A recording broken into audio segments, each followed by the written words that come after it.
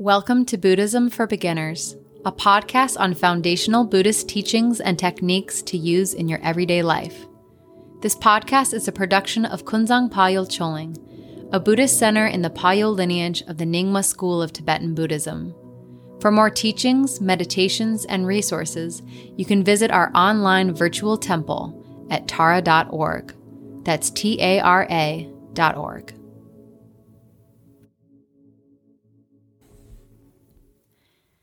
Ever wonder why Buddhists talk so much about merit or virtue?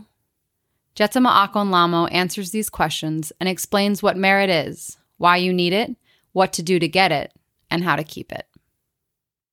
Today, I would like to talk about something that is extremely important in general, but specifically to our Sangha. So let's see what we can do about keeping our ears open and our hearts open. And when you hear a teaching, it is important to hold your mind and your heart in a certain way.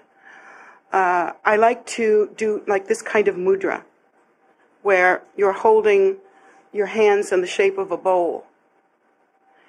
And so it reminds you, it's not necessary to actually do it, but for me, it reminds me to hold my mind like a bowl that's not cracked. Hopefully we're not cracked. Or a bowl that's not turned over so that whatever nectar just runs right off of it. Or a bowl that has some poison in the bottom in it, like judgment or attitude, and then when you mix the nectar, it's no good anymore. So we try to hold our minds in a perfect bowl for holding whatever blessing we are about to receive. And we also should remember the motivation for receiving a teaching, for doing one's practice, for contemplating a teaching, for hanging tankas, for cleaning altars. These are all merit-gathering things that we can do.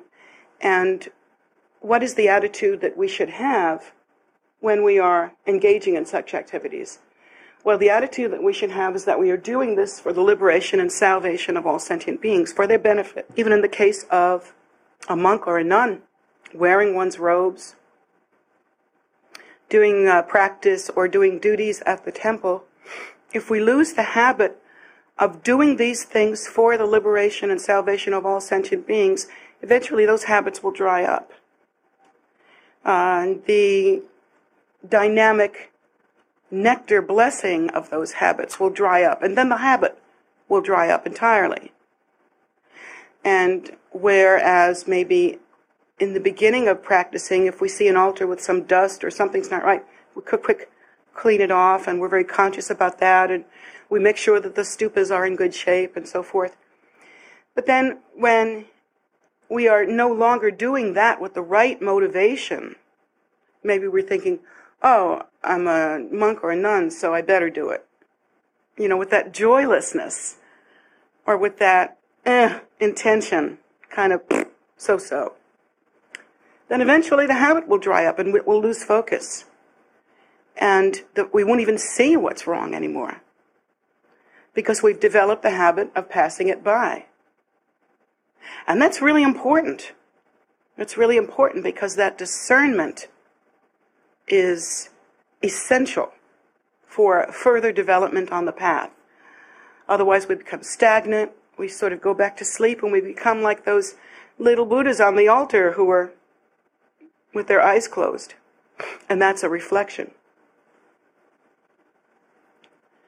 The most important thing that we should remember then is our motivation. Why do we do these things? Why have we given our life like this? Well, we do this because we have seen the nature of suffering, and we've seen enough. It's not hard to see it.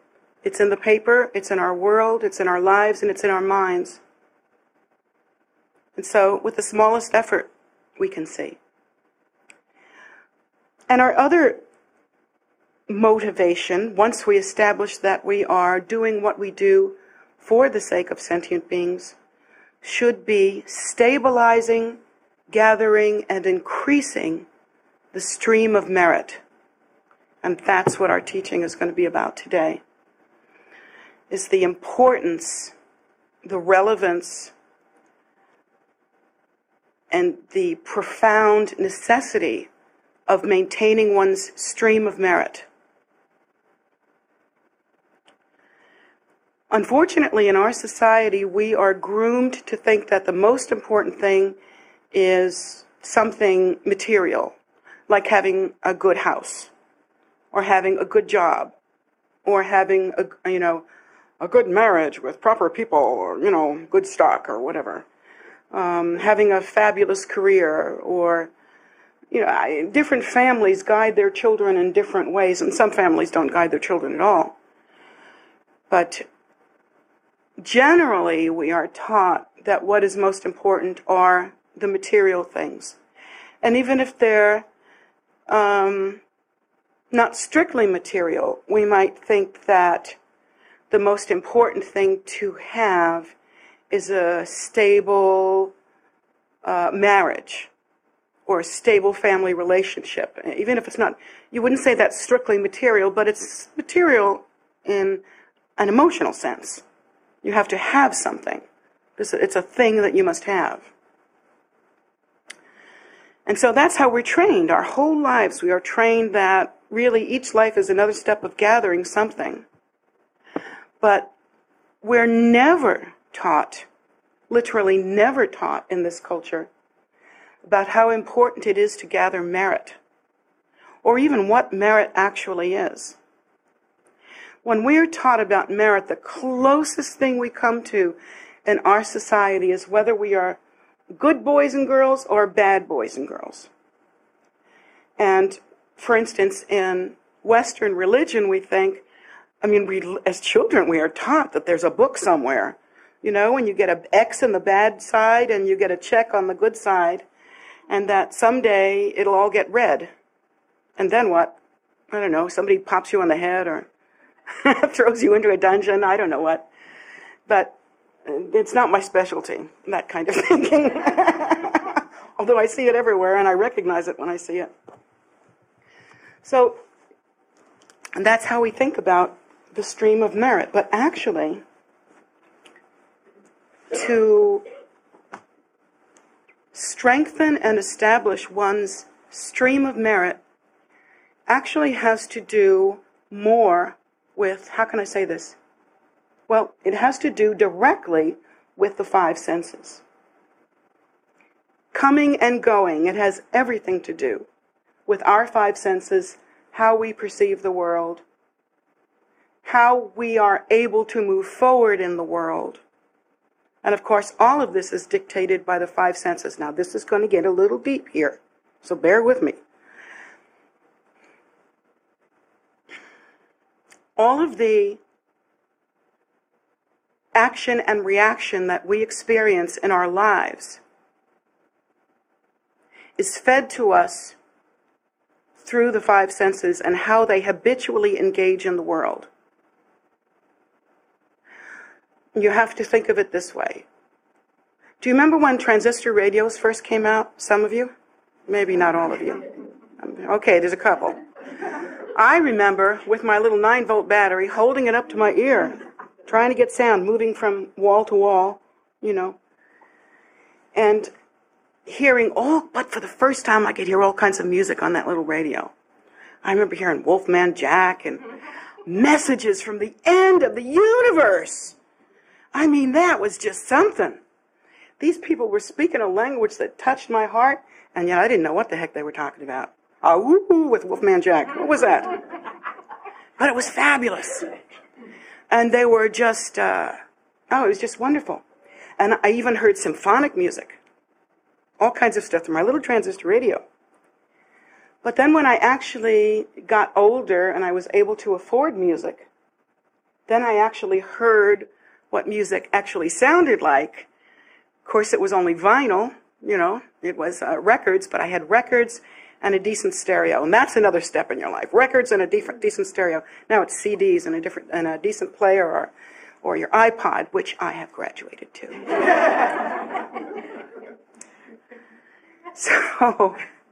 But think of the difference in the quality of sound. What if you could only hear through that transistor radio And that's what you thought music was.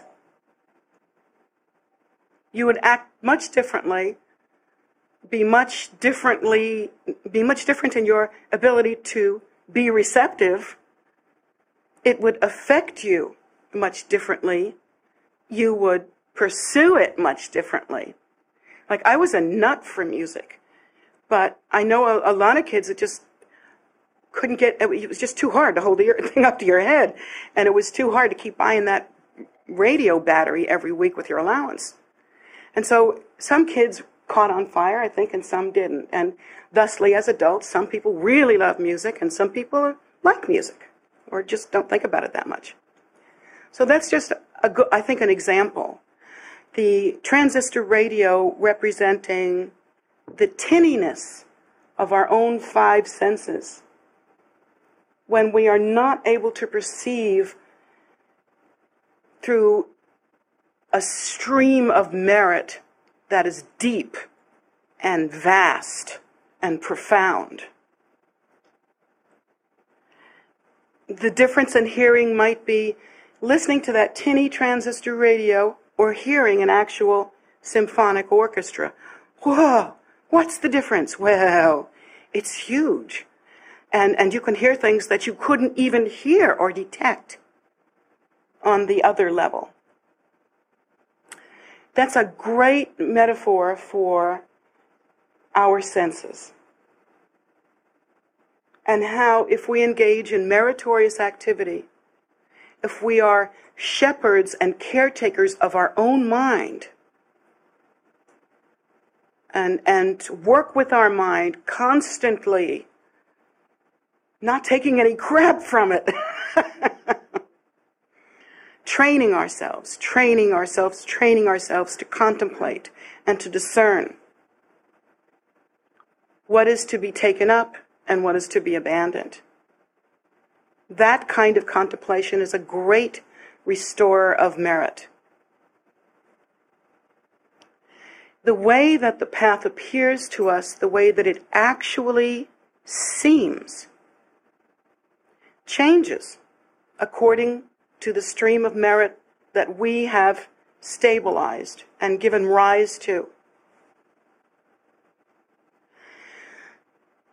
How can you accumulate merit? Oh, I've given these teachings so many times, I wonder if it's useful even to give it again. And I see the faces that, I've given it to before, but I will give it again because I want to be sure that there are that you have that skill, and there's no mistaking that you have that skill, and that this is the jewel in the palm of your hand, the method by which you can accumulate merit. We will go over how to accumulate merit through making offerings, through meditating, through contemplating. You can almost write the list yourself, but we'll go through it. But what I'd like to talk about first is what happens when merit diminishes.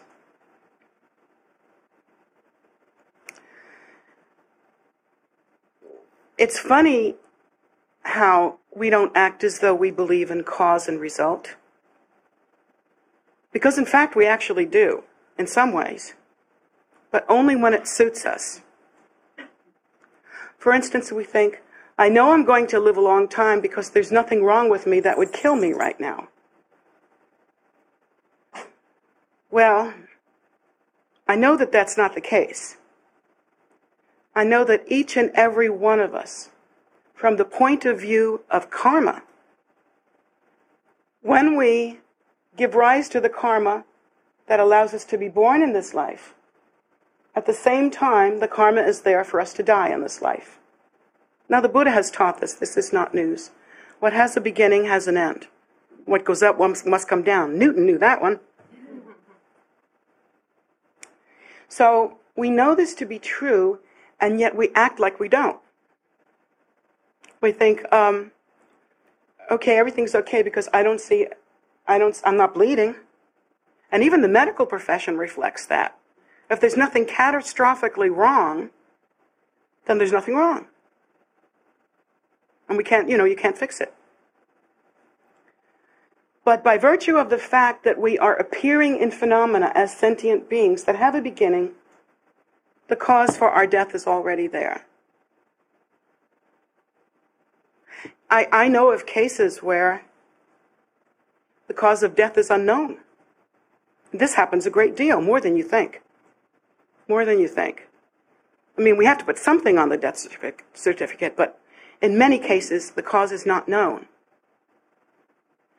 And I have actually known of people who were on the path and then somehow the merit diminished and they were gone and then they were dead. And the one case that I'm thinking about was somebody a long time ago in Michigan. There was no cause. From what I understand, the woman was at the beach, and she suddenly said, "I don't understand what's happening," and then she died. So, and there was never a cause. They put something, but, they have to write something down, but there was never a cause. And so that's a way for us to understand how immediate, how sudden it can seem when the merit to be alive in this form, on this path, suddenly ceases.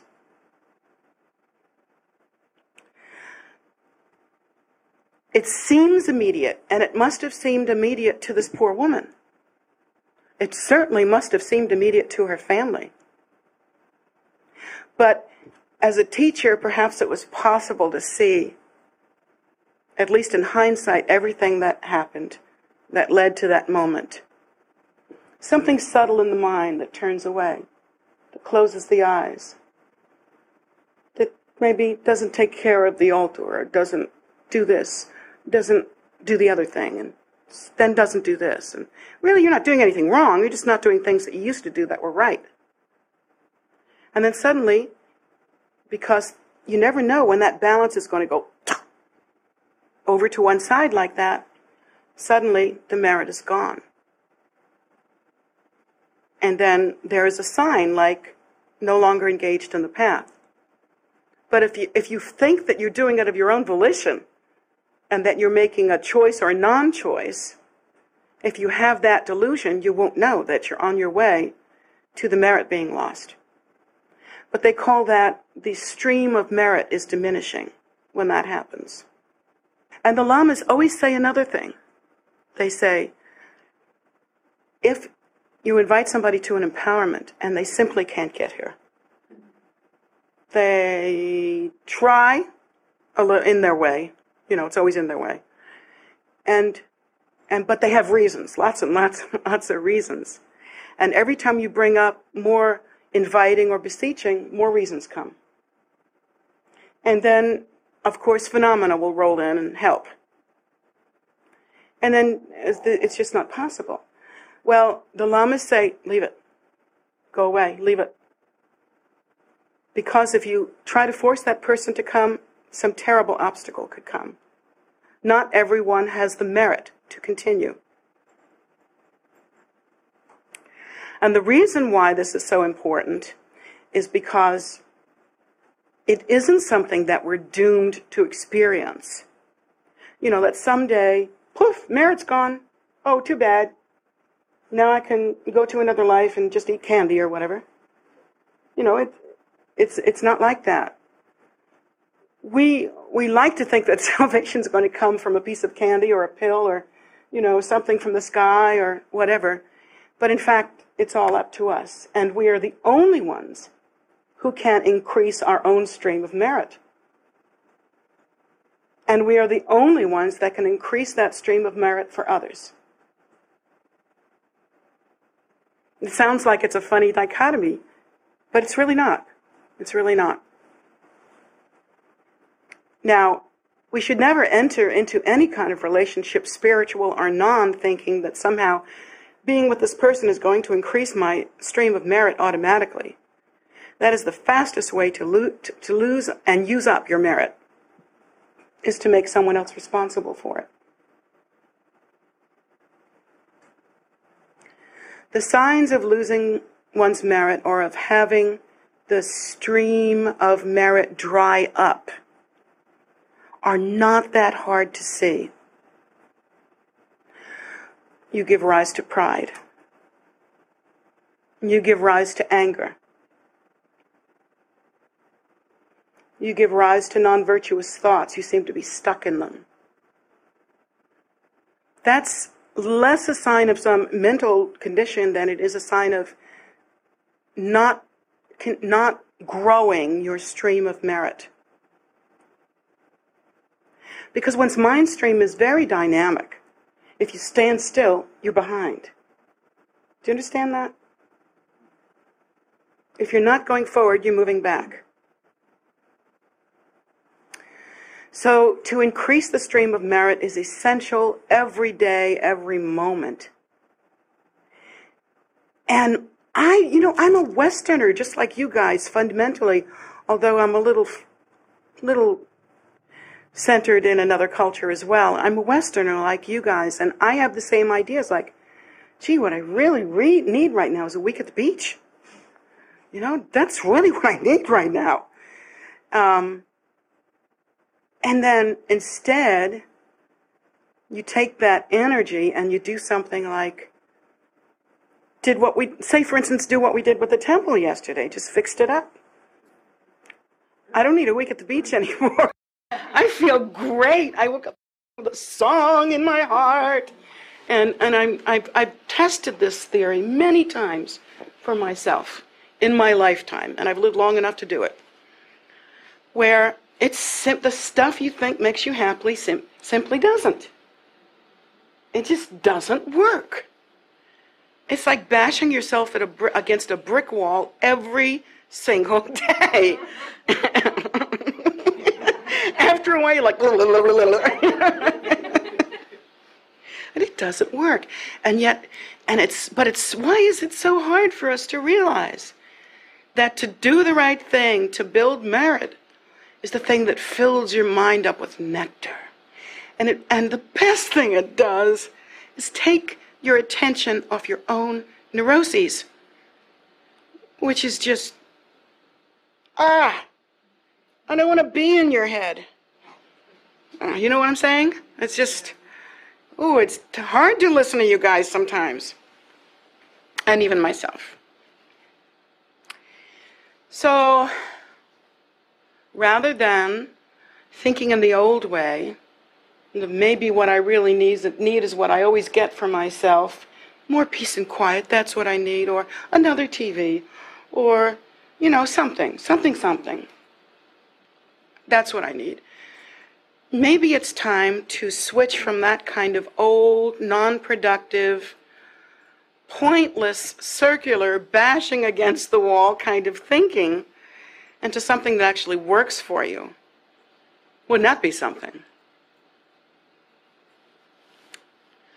Regarding the connection between the loss of the stream of merit and one's own death, that is the cause of one's own death.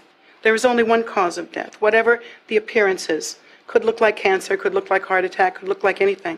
But there is one cause of death and one only, and that is that the stream of merit for this lifetime has dried up. That is the cause of death. Because when there is no merit, you literally cannot take another breath.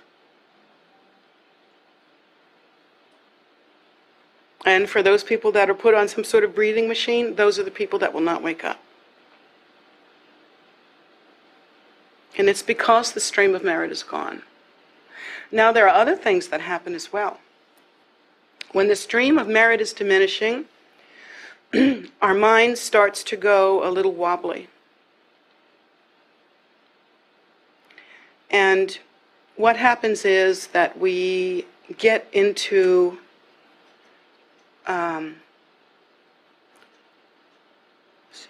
how would you put it? Like ritualized coping mechanism kind of thinking. You repeat things again and again, but when you if you have something left by which you can examine your thoughts, you realize something's not right here. I'm playing a game. Something's not right. But most of the time, by that time, you're gone. And the best chance you have is that you have a wisdom friend, such as a guru, a teacher, who can walk up to you with a club and smack you upside the head, karmically speaking, and say, yo, wake up. You are somewhere in Timbuktu. You are down in the South 40. You are out in the rain and you don't even know it. And of course, that's where, if you have the good fortune, any good fortune left, that's where the relationship with the teacher comes in, and they'll pick that karma. If there's anything, if it's way back in the background, and you would normally not have gotten to that merit in this lifetime.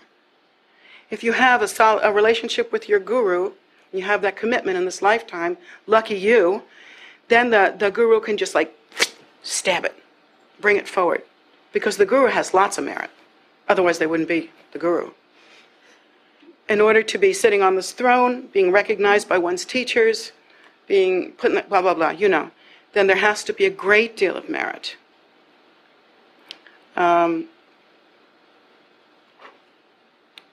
So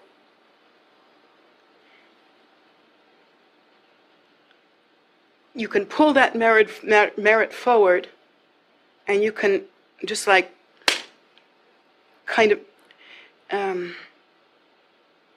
suppress the non-virtue and bring forth a better stream, enough to plant a suggestion or to try to turn the tide or to say, no, go that way or go that way, that kind of thing.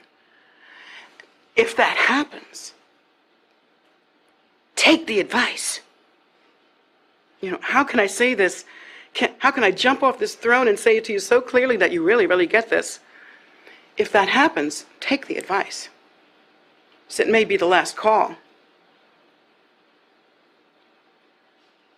And so that is the great, amazing love between the guru and the disciple, the commitment, the life after life holding is based on that. You may not even have done anything in this lifetime to deserve that, like it's come from way back in your karmic stream. But that's the blessing of having a teacher. And that's why nobody makes it on the path by themselves without a teacher. Because you don't know when you're drunk and stumbling out in samsara. You don't know. So when that call comes and you have been told to come back, you better listen quick, better listen honest, dedicate the merit immediately. The best thing you can do is make an offering in gratitude, a flower, a scarf, anything, and dedicate the merit to the liberation and salvation of all sentient beings. Why? Because even if you screw up after that and you say, I don't think I want to listen to this, you've already dedicated the merit. And so it's in the bank. Can't spend it now. It's in the bank. And you have a little bit to work on. That's how fragile it is. It takes so much merit to be happy and to live a meaningful and profound and worthwhile life. And yet that's the only way to accumulate more merit, is to live a meaningful and profound and worthwhile life, accomplishing meritorious activities. When the merit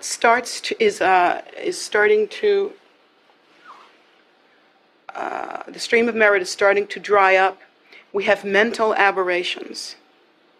Our mind changes. We don't think the same way about things anymore. Things that were precious to us are no longer precious to us. Conversely, when we increase the merit, the mind changes in completely the opposite way. Natural joy comes up. It is a natural joy. It seems to be baseless. And so you wonder, in a way, when's the other shoe going to drop? Because I'm just naturally happy right now. The things I thought I needed, I don't have them, but I'm still naturally happy right now. So what's that all about? Well, that's a good flow of the stream of merit, because it's the stream of merit that is a bountiful, relaxed, open, positive, dynamic flow. It's a big yes in your mind. And that's kind of what it feels like in one way. You feel like the door's open. You feel like you're flowing. It's happening. It's yes. There's not that tendency to go, well, I do a little merit over here, but then you know, and I'll offer a flower at the temple, but over here I'm going to be a real asshole. That's not what I'm talking about. When you know you've really got it going, this natural happiness arises. And you begin to see things differently, and the eyes are different. Now, you can't fake it, so I'm not going to tell you what the difference in eyes is. Well, I'll tell you a little bit. You see colors differently, for one thing. Now, if I tell you this, I know somebody's going to say, I think I'm doing it. I see the colors.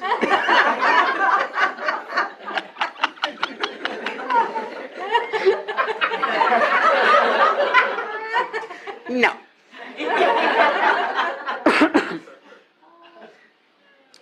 It's your heart that changes most of all. When you have a loving and giving heart and you really want to help, you really want to be there, you feel like you've got something to give. And the resultant happiness from that indicates that you have a good, huge stream of merit. That's the stream of merit that the bodhisattvas have. It doesn't decline because they're always increasing it. For instance, it would seem that I went away from here and went to Sedona. Well, I didn't exactly sit around and eat bonbons all day in Sedona. I did build a stupa. I did start 2 nonprofit organizations. We did a few things. We saved a lot of lives during Hurricane Katrina. It's that kind of activity that continues. That would be my off time in my life. And that's what we did. That is cool, don't you think? Isn't that something? Why is that? Because I'm so great? No, it's habit. Life after life of habit. My habit is to increase the stream of merit for the sake of sentient beings. And so it happens whether I'm actively engaged or not. But now I'm here, and this is where the stream of merit has led me. Somebody must have been calling to me. Something must be right because I'm here and I'm home. And we're going to make this place stronger. So the one thing that I want to be sure, though, is that we never, ever, ever for a moment take that for granted. You must never say, oh, good, my teacher's here, or the temple's built, or we have a stupa, or we did our duties for today, and say, now that's enough, we're good. Should never say that. But it's not like you stress yourself constantly and do it neurotically where you're saying, oh, I've got to get one more thing in today, otherwise I won't have a stream of merit. We don't want you to go nuts either. That's not what I'm talking about. It's just that you look around, you think, I'm satisfied. This is good. Another door was opened today. Another yes in the world. Another sacred image. Today I did my practice. You know, I'm just, it's all good. And so that feeling of accomplishment, that feeling of benefiting someone, not that you yourself feel especially cozy and comfortable because here in your temple you did the things that you're used to doing, so it was a habitual day. Not like that. A day when your eyes are open, when you can discriminate, when you see what's to be taken up, what is beautiful and gorgeous and sacred, and you see what needs to be cleaned up, what is messy and nasty and dirty, and you're alive. That tells you that the stream of merit is flowing nicely. And I'm not talking about mania, people. Because that's the other extreme. That's when you are so out of it, and so not knowing that you're out of it, that you're just in a state of terrible delusion and confusion. I'm talking about something more genuine, more heartfelt, more true. You can look into the face of a person and see whether they have a good stream of merit going. You can see it in the mouth, You can see it in the eyes most of all. You'll see it. There's something there that makes you want to get close to them. Makes you want to have a little bit. What is it? Can I just touch you? It's kind of like that.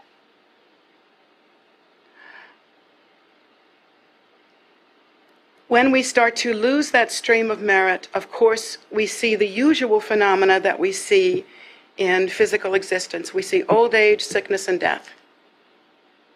And that is the end of the stream of merit for this lifetime. And you remember that you've been taught again and again, this is a precious human rebirth because you have found the path, you have found the method, and you have found your teacher. So this is a precious human rebirth. You don't want the door to close on this rebirth. If you had come back as a tarantula or something, maybe, maybe it's time to move on. Or a rat.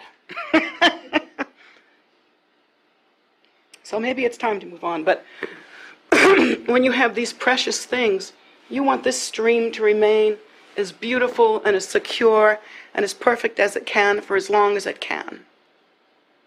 And so your job, your only job in this lifetime, whatever else you have to do to keep food on the table, to keep a roof over your house, to help others, to keep things stable, that's just what you have to do.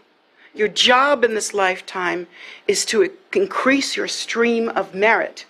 Can you give me a nod? Make sure, hold up a finger, anything. Increase your stream of merit every day. Every day. And these are joyful activities. To make an offering, to offer prostrations, to contemplate the teachings, to help others, to save a life. Every time you save a life, you lengthen the lifespan of yourself. Every time. Especially if you do it with wisdom and understanding by averting obstacles. And of course, Dr. Mary will tell us there's different levels of saving a life. You can do it by giving the right medicine. You can do it through human contact and through different kinds of therapy, or you can do it by averting the obstacles. Either way will work if there's any merit left to work with.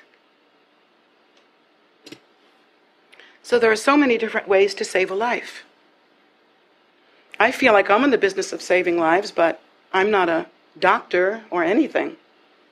I'm not even a very studied person, but I really work at this.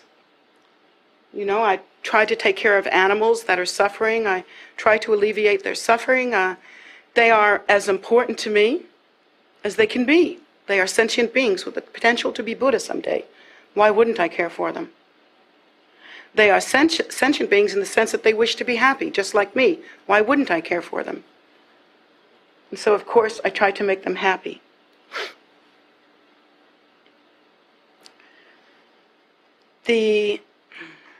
When it comes to the part in one's life where one has turned away or gone to sleep effectively, spiritually, whether one realizes it or one does not, then the stream of merit begins to diminish. And when that happens, the eyes begin to fail, the hearing begins to fail, the sense of smell begins to fail, the sense of touch begins to fail. And by the time we notice those things, it is very hard to gather merit. So while we are still vital and strong, and we still have our faculties complete, this is when we want to gather merit. And we should never miss the opportunity. Let's say through some obstacle to our life, we break a leg. And that puts us in bed for a while. Maybe it's a bad break or something.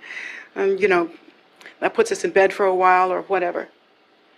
Well, there's a couple of different ways you can look at that. You can go, oh my God, my merit is... No, that wouldn't work. Oh my Buddha, my merit is falling. It's that cultural slip every now and then. And you can freak out. and wish that things were different, but is that a very effective healing tool? Not really. So my suggestion would be to look deeper. Always you should look deeper. The deeper meaning the deeper manifestation. Try to cut to the heart of it. What is it about this merit thing? Okay, now I have the merit to be in this path where I found my teacher and I have the method, but what is it about this merit thing? I'm laying in bed here. I can hardly walk. You know? Or I'm getting old, or I, you know, what is it? I'm just, here I am, and I'm just not getting it. Well, if you're in bed with your broken leg, the first thing to ask yourself is, where did this blessing come from? Because this is a blessing in disguise. It's out with the old and on with the new. Sometimes we need events to recalibrate our existence. And sometimes it is actually the very blessing of the guru. So when we find ourselves in that position, we look to the heart of the matter.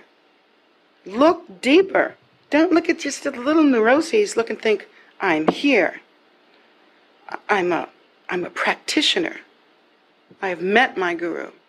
I am here with my guru. I'm learning the method, and right now, this very minute, I'm learning how to expand the stream of merit. And I can't walk around and distract myself too much. This could be a blessing. So in that way, you're kind of looking at the deeper level of some outward manifestation, not judging it on its surface. You see what I'm saying? So you look at it and you say, wow, this is a great time for me to learn how to say some mantra. This is a great time for me to study some teachings. This is a great time for me to take advantage and heal myself from the inside out by accomplishing this enormous stream of merit.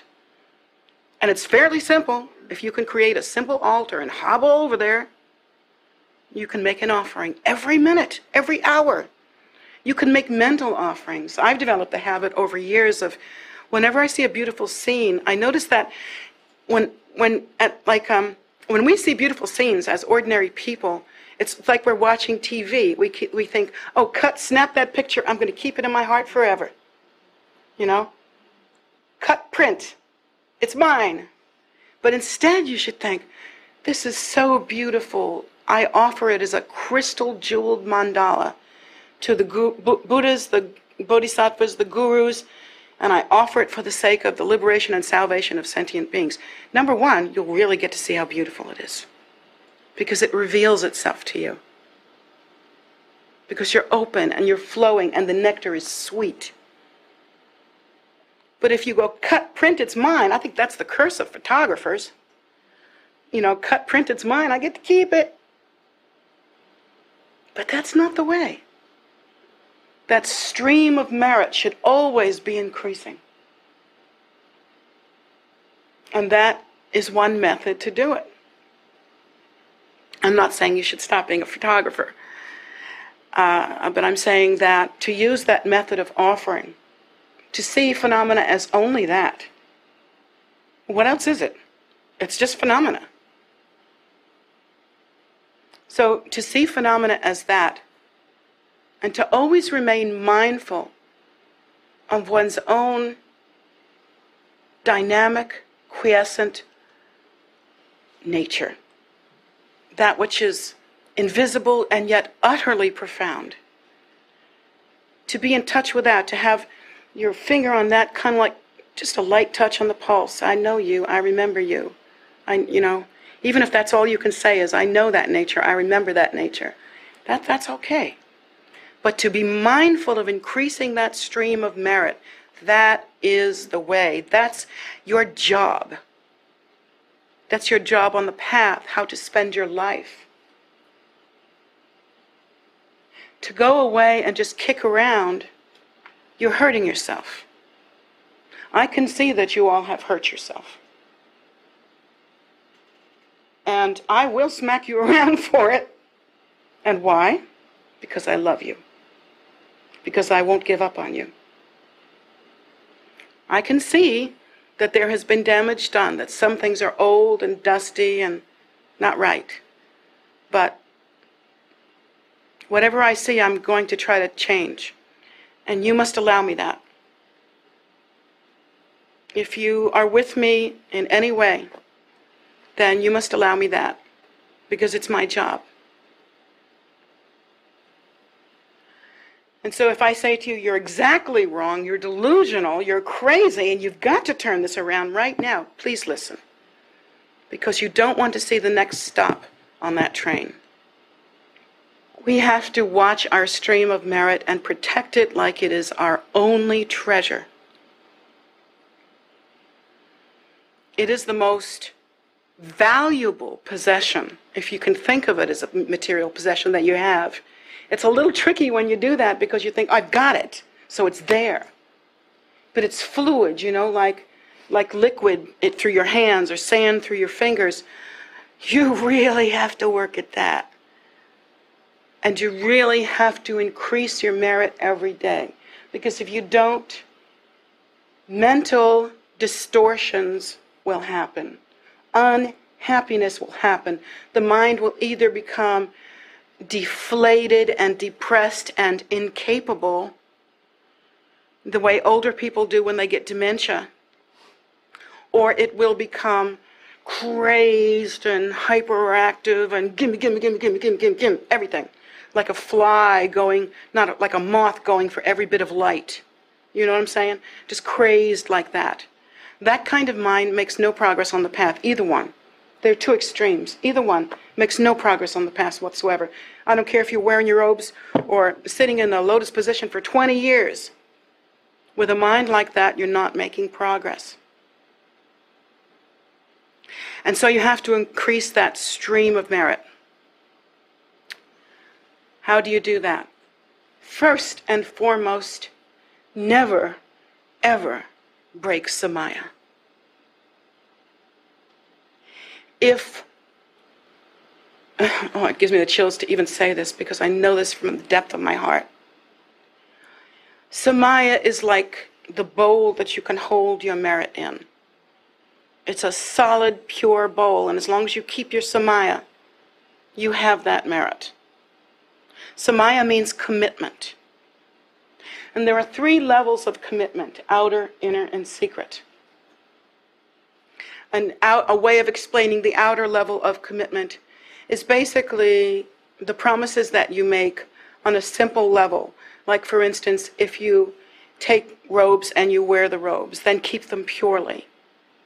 Don't let them lay around. Honor them. Keep them clean. When you're not wearing your robes, like, for instance, your yellow robe, you put it on your altar and you thank you for this opportunity, increasing merit. May I and all sentient beings, increasing merit, have that opportunity in every future life. Here, let me throw rice. Increasing merit. Get it? Increasing merit. Okay, then that would be an outward way of doing it. And like, for instance, you promise that you're going to do a certain practice every day. You do that practice. Even if you only do the bare minimal samaya, you do that practice. You do it every day. Because if you miss it, you miss a stream of blessings. You cut it. And you miss it. You were hungry. There was a beautiful meal coming to you, and you just put shit in your mouth instead. Or you sewed up your lips, and you can't eat it now. So do your practice every day. Just accomplishing that brings happiness, I feel. So the outer commitments, we've made a commitment to keep this temple. By implication, to keep it growing. We haven't kept that commitment very well. We've kept it barely, but what have we done? Well, we'll get past that. So we have a little mixed merit here, but at least we've got a stream going. We can see that we're still together. We still have something happening. Now there's the more inner level of keeping one's samaya. Would be to keep samaya with the deities that you have been given empowerment for. For instance, if you have received the empowerment for a deity protector, Mahakala. Mahakala has been with me for lifetimes, lifetime after lifetime. When I was a young girl, I was brought up by an unfortunate family with alcoholism and abuse and all kinds of stuff. And Mahakala would appear to me. I didn't know who he was. I called him my googly-eyed monster. He would appear to me with his giant googly eyes, which is probably why I love these dogs so much. The giant, bulging, googly eyes. And he had a staff and a bag, all the things that, and he would dance with a rolling kind of dance. And I would tell him all my troubles. And he would roll louder when I would tell him about the bad stuff. And I just knew he was taking care of me. And it's a funny thing for a little girl to not be frightened by such an image, because he is a very powerful protector. But I knew that he was my googly-eyed monster. He was for me. And so during times of great danger, I have seen him, I have known him, and when my mind was wrong, he has taken me to task. Oh, yes, indeed. Like one time, you want to hear about this? One time I was sitting out in the hot tub that used to be back of the solarium, and I was having thoughts about things, as we all do. And there was a cactus out there. It was the summertime, and there was a cactus outside. And I know this cactus. I had them in Sedona as well. It's a tall column cactus with not many spikes. But once in a great while, at night, it will bloom a big white flower. Actually, it usually happens during the day, but that time it happened at night. It was sort of strange. So I go out to the hot tub. Oh, it's a big white flower. Fabulous. I think this must be good. So in the presence of this big white flower, which I remember there was a crystal I had put there too, and I had thought of Mahakala and dedicated it to him, but I'd forgotten all about that. So I was sitting in the hot tub thinking, well, ordinary thoughts. Delightful little ordinary thoughts, but ordinary thoughts nonetheless. About things I could have and what I could do and blah, blah, blah. You know, the stuff that we all share as human beings. We are all human. And then all of a sudden I got out of the hot tub and I'm in terrible pain in places that I can't mention. And I go to examine and I have cactus spines where I never touched this cactus. This is a personal story. Get it? I was full of them. It was horrible. I had to go inside and save myself. I really had cactus spines all over me, and I got it. Whoa, I thought, well, it's okay to go out in the hot tub, but you don't have to lose your mind while you're out there. So I still enjoy a hot tub. I have a wonderful hot tub, but I've trained my mind a little better these days. I'm older and wiser and not as stupid as I used to be. And I do watch my mind. I've trained my mind, and through teachings like that, I've been taught again and again and again that it's not that you can't have your own thoughts, and it's not that somebody's going to get you if you have your own thoughts. It's just that it was a wonderful way instant karma could show me cause and effect. You know, think like this, and there's just not a good result. And I just got it. I got it, and it was one of those things that makes you fall down to your knees and in gratitude. Thank you. Thank you. What did you just save me from? I have no idea, but I bet you did. I feel that. Blessing. That was a blessing. And so many times I've had blessings like that from, say, Mahakala. Why was I talking about Mahakala? Your guru deities. Right. Oh, your guru deities. And then, so when you receive an empowerment from a deity, thank you. Gosh, continuity. When you receive an empowerment from a deity, that deity becomes personal to you. It's like more than a social introduction. You know, it's a very personal thing. And so that's an inner samaya. You keep samaya with that deity. You make an offering every day. And even if you can't, for instance, we've received, some of us, the Rinchen Terzad. How many deities in there? So many deities. We couldn't possibly keep samaya commitment with every deity by doing one full mala of their mantra every single day. I mean, we would do nothing else. So what we do then is to keep samaya with our main deity and a main protector. So that's how we manage that. We move to the understanding that all deities are the same. But then even when you do think of, say, Manjushri, or White Tara, or Green Tara, or Simar, or the other deities of whatever category, that you think these are heart friends of mine. These are in my heart. You know, you don't think I have them. You think they're in my heart. That is like an inner samaya. But the most important samaya that one keeps is twofold. It is the recognition and respect of one's root guru through everything and anything, whatever it looks like to you. That is the toughest samaya. It is the deepest samaya, and you must never abandon it or all is lost.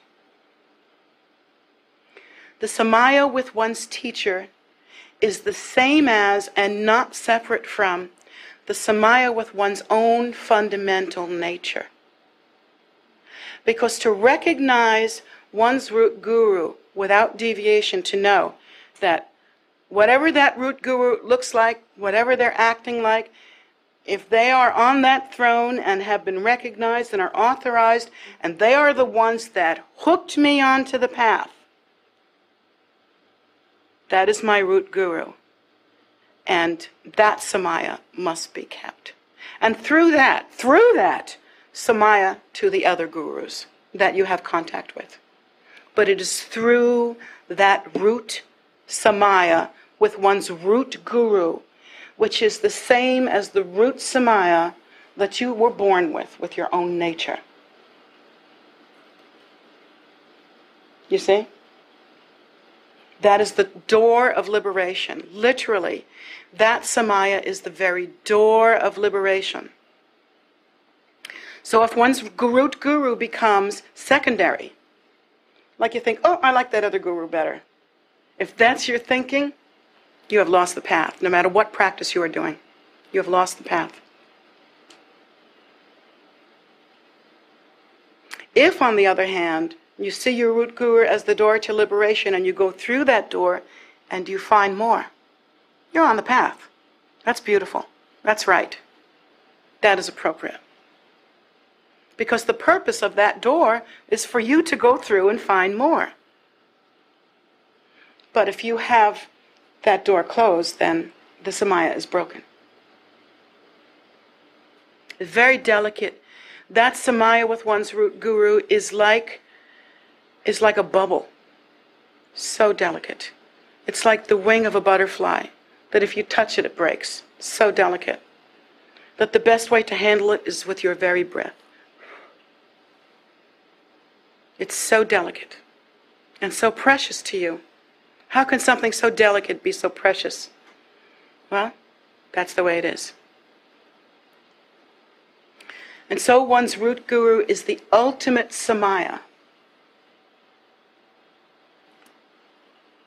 Indistinguishable from the samaya that we have taken on to wake up.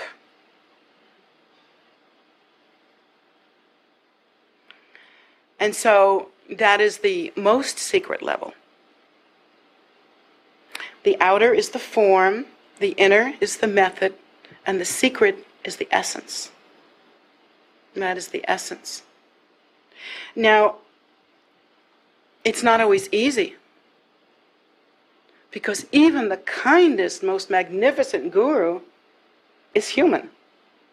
And they can pass wind, or heaven forbid,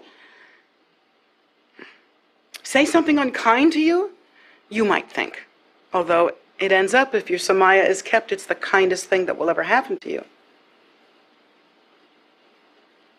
Or they can get in your face about something, and of course we don't like that. We want to turn away from it.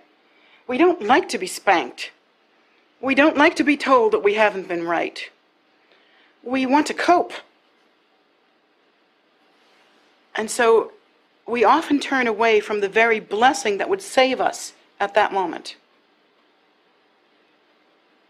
But what I'm here to tell you is that that stream of merit that must be preserved is so intimately connected with how one keeps samaya. What are the other ways to keep that stream of merit going? Save lives. Many animals are tortured in horrible ways. You know that, because people are not kind. When we received the animals from Katrina, so many of them were just devastatingly abused.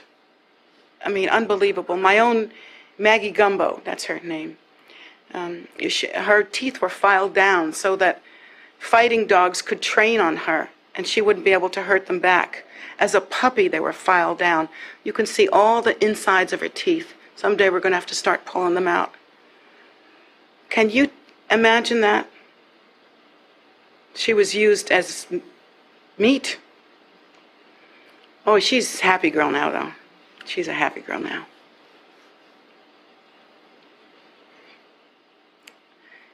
We can't imagine the kinds of suffering that animals live through. And why? Because they can't fight back, because they're afraid, or because we want to eat them or wear their fur or, wear their leather.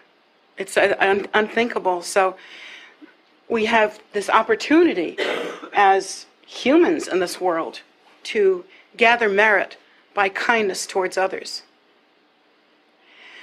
And by making offerings and dedicating that offering to those whose minds are so dark and closed that they can't make the offerings themselves.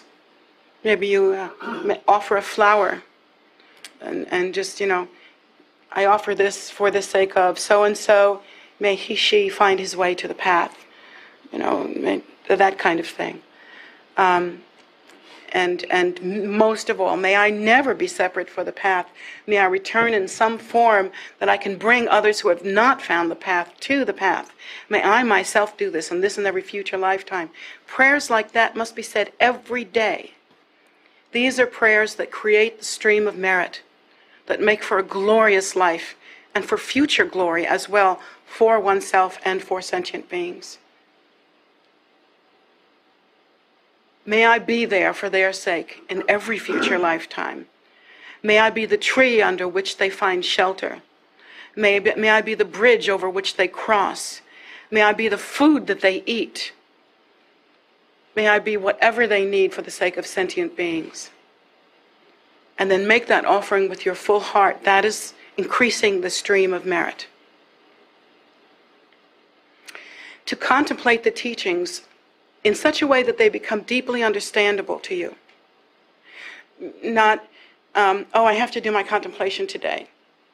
But to contemplate them in a way that one is thoughtful, the mind is juicier, You let your mind be moist and flexible with the sweet nectar of true contemplation. And to recite the prayers, even when your lips don't want to move, even when you're falling asleep in your chair, to still recite the prayers, even when you're down on yourself because you're thinking, I'm doing a really crappy job at these prayers. Take happiness that you have done them at all, and be satisfied and be grateful and commit to doing them better next. But keep that samaya, because I promise you, even if you don't do the prayers as beautifully as you'd like to, you've done them. And that's something. Never let your lineage down. Never let your teacher down. If you make a promise, keep it. Don't learn the hard way how painful that can be. Because you were born to your family, and we know it's a mixed bag. I certainly know I've had that experience. I have been fortunate to have a beautiful family that I've gathered around me, but my original family was not all that great shakes. So different people have different experiences, but I have come to understand that the true family is the Dharma family. There is no doubt that our goals are the same. There is no doubt that we have the same Father. And indeed, our Father is none other than His Holiness Penna Rinpoche, Guru Rinpoche himself. And who is our mother?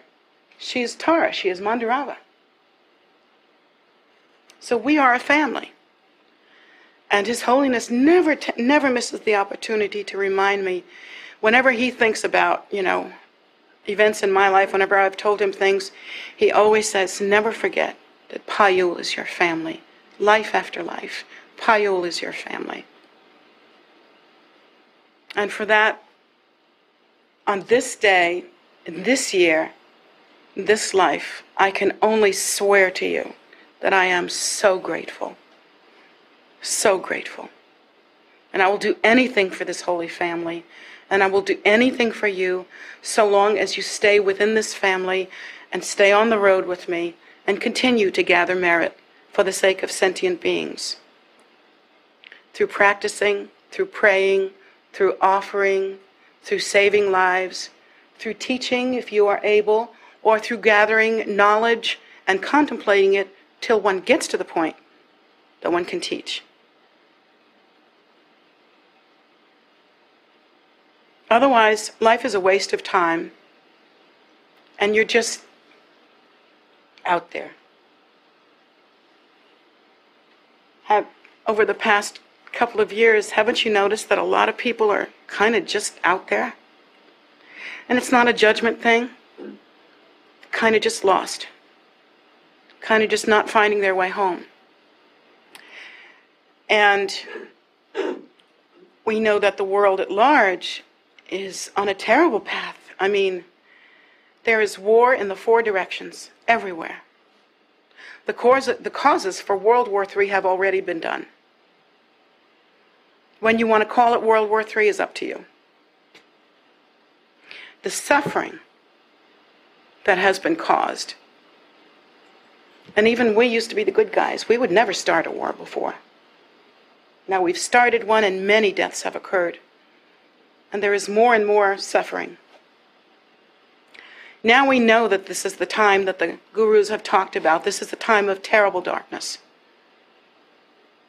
And there is much to do on every level, outer, inner, and secret. Outwardly, we should vote. we should speak up. Open our eyes.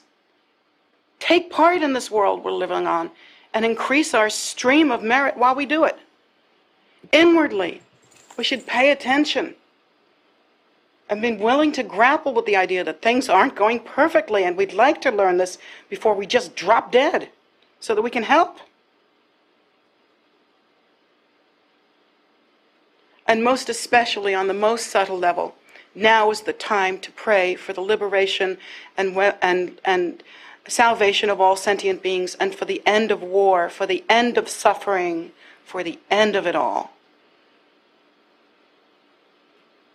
Now is the time to pray and to reach out in whatever method you have. Teaching isn't getting it fast enough, so I'm going to try singing.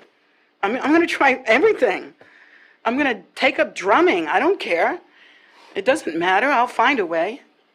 And you should have that same idea with me. That's our job. That's what we're going to do. We're not going to give up until we can make a difference and to make this world a better place.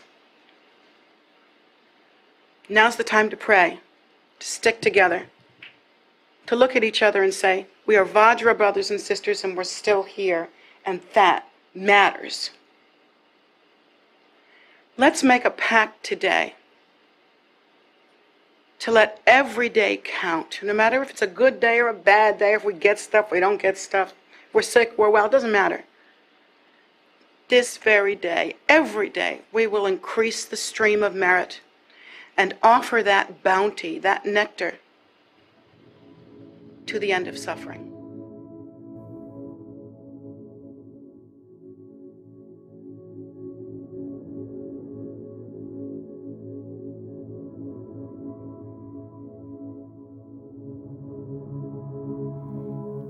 This podcast has been a production of Kunzang Payul Choling. For more teachings, meditations, and resources, you can visit our online virtual temple at tara.org. That's TARA.org.